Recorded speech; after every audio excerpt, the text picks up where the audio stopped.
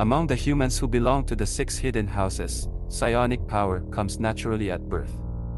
Their own legends speak of ancestors who came to the world from a far place, a realm they ruled, but which ended in cataclysm brought on by an evil power known only as the enemy. Not even the house elders know the entire truth.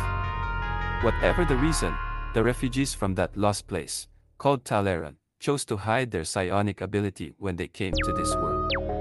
Members of the six hidden houses who refer to themselves as Talair therefore take pains to blend into regular human society, masking their presence for hundreds of years.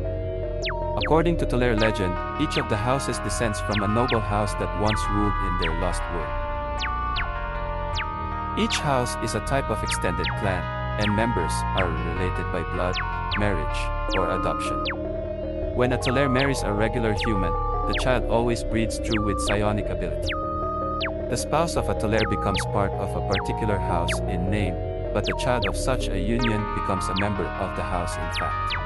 The Talair are interspersed through regular human society, and have homes, businesses, interests, and adventures as regular humans. However, they also owe a cultural and psionic allegiance to their own hidden house and to the Talair in general, though some houses are deadly enemies.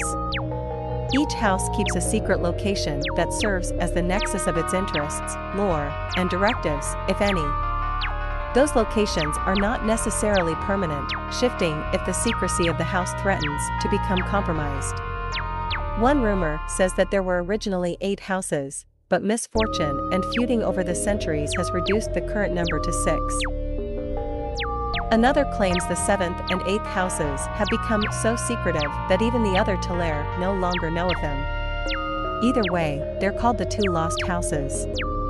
Most Talair never learn the location of their own house's secret fortress, unless they rise to their house elder's attention through ability, deed, or other talent.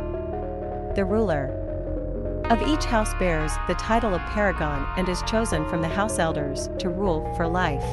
Paragons are like family patriarchs and matriarchs, with power over the entire family and the authority to negotiate with the elders and paragons of other houses.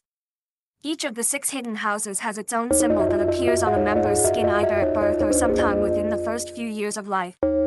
Each house is associated with a particular gemstone that members commonly use for psi-crystals and as part of other psionic items they craft. Talair must choose a wild talent or, more precisely, a version of wild talent specific to each house. For reasons lost in the mists of time, each house has a particular talent for psionics, which means they focus on a specific discipline. An individual Talair, however, can choose a class that specializes in any discipline. For instance, it is not unknown for members of House Novar to become shapers or telepaths, although more become seers.